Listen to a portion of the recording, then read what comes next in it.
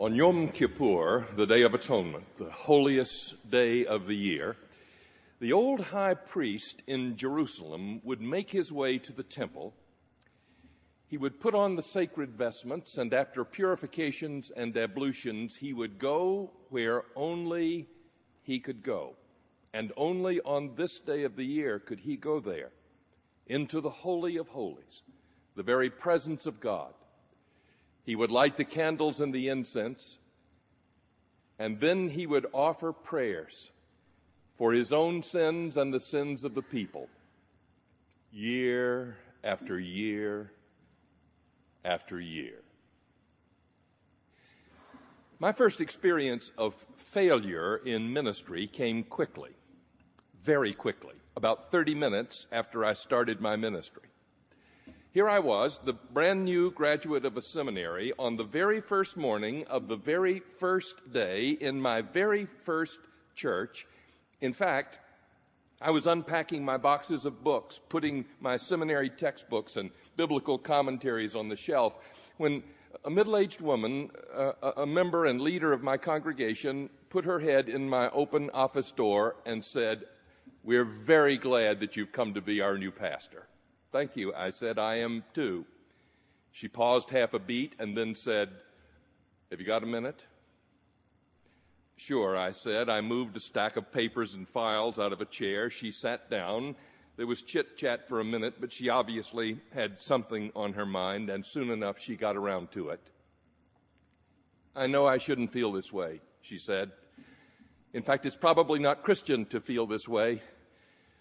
But I simply cannot bring myself to the place that I can believe that God could ever forgive me for what I have done." That startled me, and I handled it like the novice that I was. What are you talking about?" What she was talking about was a deep sense of stain and burden, inadequacy and guilt that she felt in the presence of God. She knew who she was, she knew how she had lived, and she could not bring herself to believe that she was forgiven by God for what she had done. "What have you done?" I said. But see, that was the thing. She couldn't name anything explicitly. In many ways, she was a very conventional woman. She had committed no act of violence. She had embezzled no money. She had been faithful to her marriage vow. She had raised 2 wonderful children. There were no scandals to come tumbling out, no secret sins to be revealed. Just a heaviness and a burden before God. I had had about this much pastoral counseling training in seminary, and I decided that it was the time to use it. It didn't work. So I turned to encouragement. You shouldn't feel this way. Think about the good things you've done in life. Think about your family, the children that you've raised. That didn't work either. So I began in panic to resort, now only 30 minutes into my ministry, to a tactic I had vowed in seminary never, ever to use. I began to dispense religious bromides and theological sound bites. I looked at her and said, "God loves you." "I know that," she said. "Jesus forgives you all of your sins." "I know that too," she said. Now her shoulders slumping, she was staring at the floor. I was making it worse, not better. And so in desperation, I said, "I think this is probably the kind of thing that we ought to give to God in prayer." And so we prayed, both of us knowing that the prayer was more for me than it was for her. And when it was over, she trudged out of my office more burdened than when she came in. Years later, when she and I were remembering this first pastoral conversation, I asked her if I could share it, because I soon learned in my young ministry that she was not alone. That there are many of us who experience our faith not as joy but as burden. That there are many of us who stand before God and others and life with a deep sense of brokenness and inadequacy that cannot be healed. William Neal at Yale University wrote a little book for ministers, and in the book he said, "If you are standing in the pulpit of an American church on Sunday morning, be assured that you are looking out at a congregation of people, some of whom almost did not come today. And of those who did come, many of them secretly fear that everyone else in the room is more confidently Christian than they are. And the old high priest would go into the Holy of Holies, and after lighting the candles and the incense, he would offer prayers for his own sins and the sins of the people, year after year after year. Now, a lot of people who feel as this woman did wouldn't use the same language that she does. They wouldn't talk about it in terms of sin and forgiveness. In fact, one of the most common ways to talk about this experience is in the sense that life has constantly put us on trial.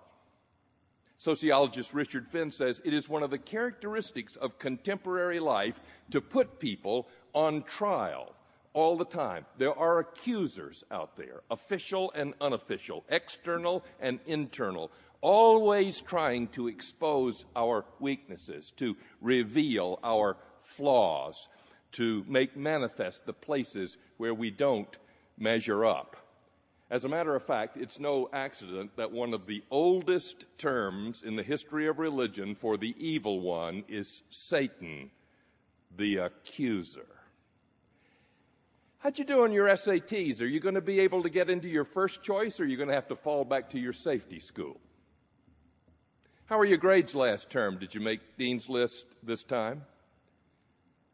How was your sales quota last quarter? What size church are you pastoring? Is it growing? Are you making budget this year? How'd the 10-year review go? What are you writing these days?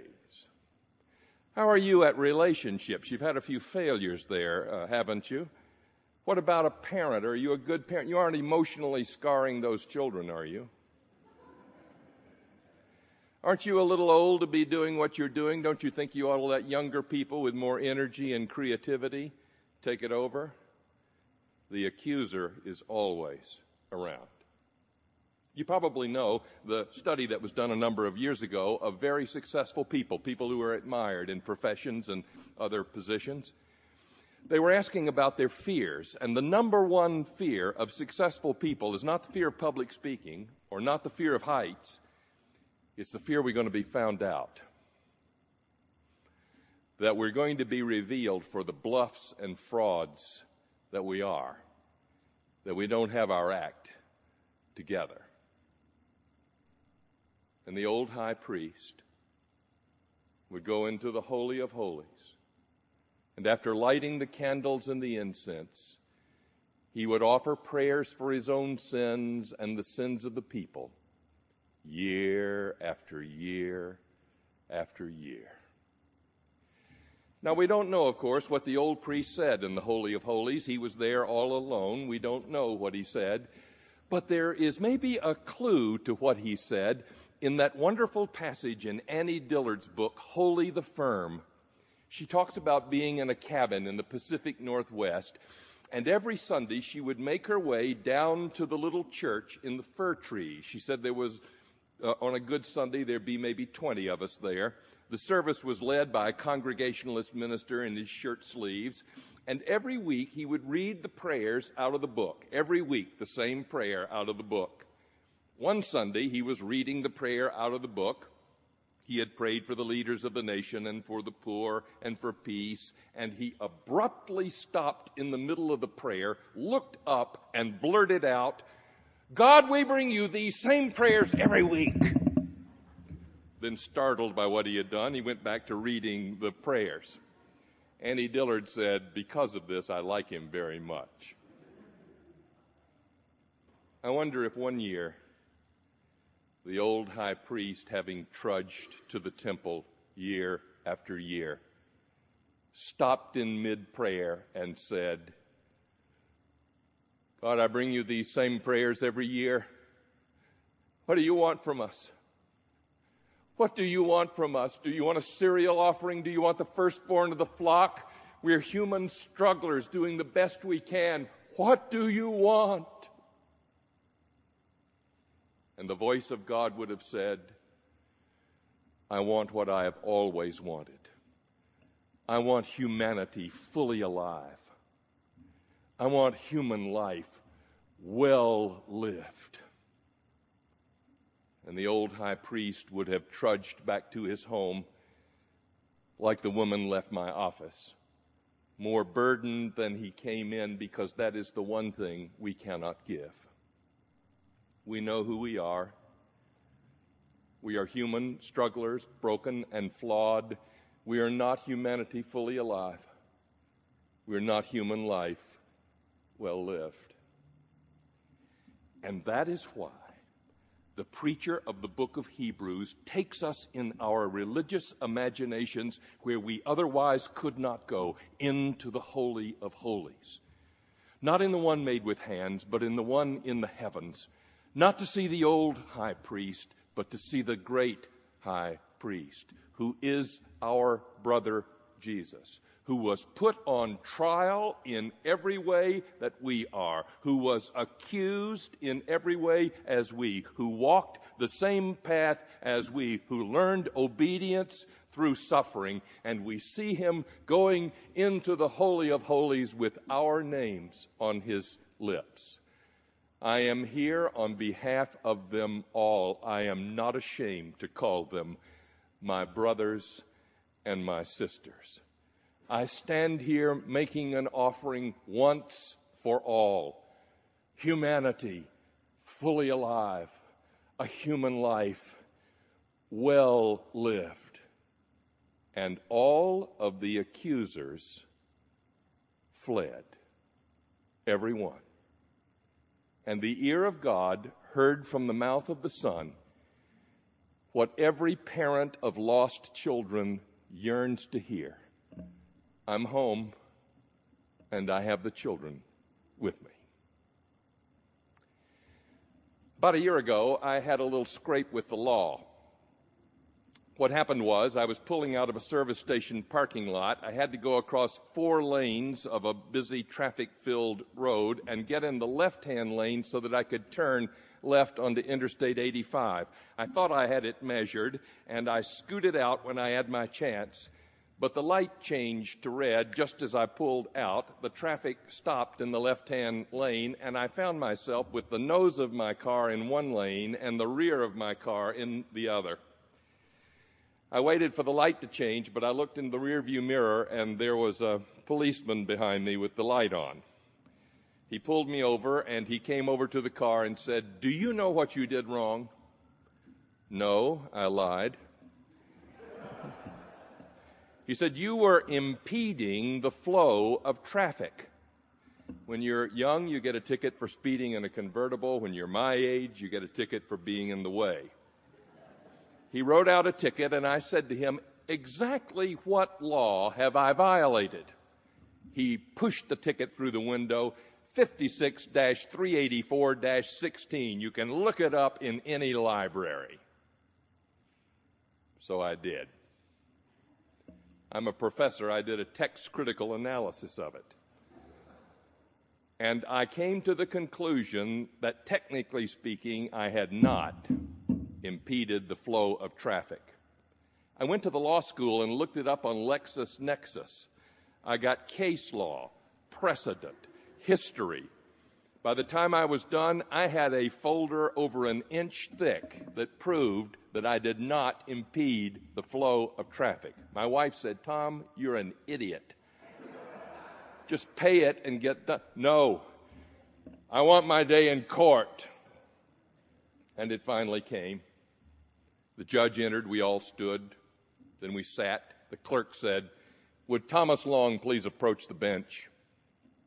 I came forward, and the judge leaned over and said, "The police officer who arrested you is no longer employed by DeKalb County. There is no one here to bear witness against you. You're free to go." Something in me wanted to say, "You can't just throw my case out like this. I've got a file folder that says I'm innocent." In other words, there's something in me that would rather be right than free. I think one day we will all stand before God's justice. And I think we will hear the voice of God say, you can put down your file folders. All of your silly attempts at self-justification have never healed you. And by the way, your brother, the great high priest, has already been here on your behalf. And look, all of the accusers have fled. There's no one, absolutely no one here to bear witness against you. Welcome home. Welcome home.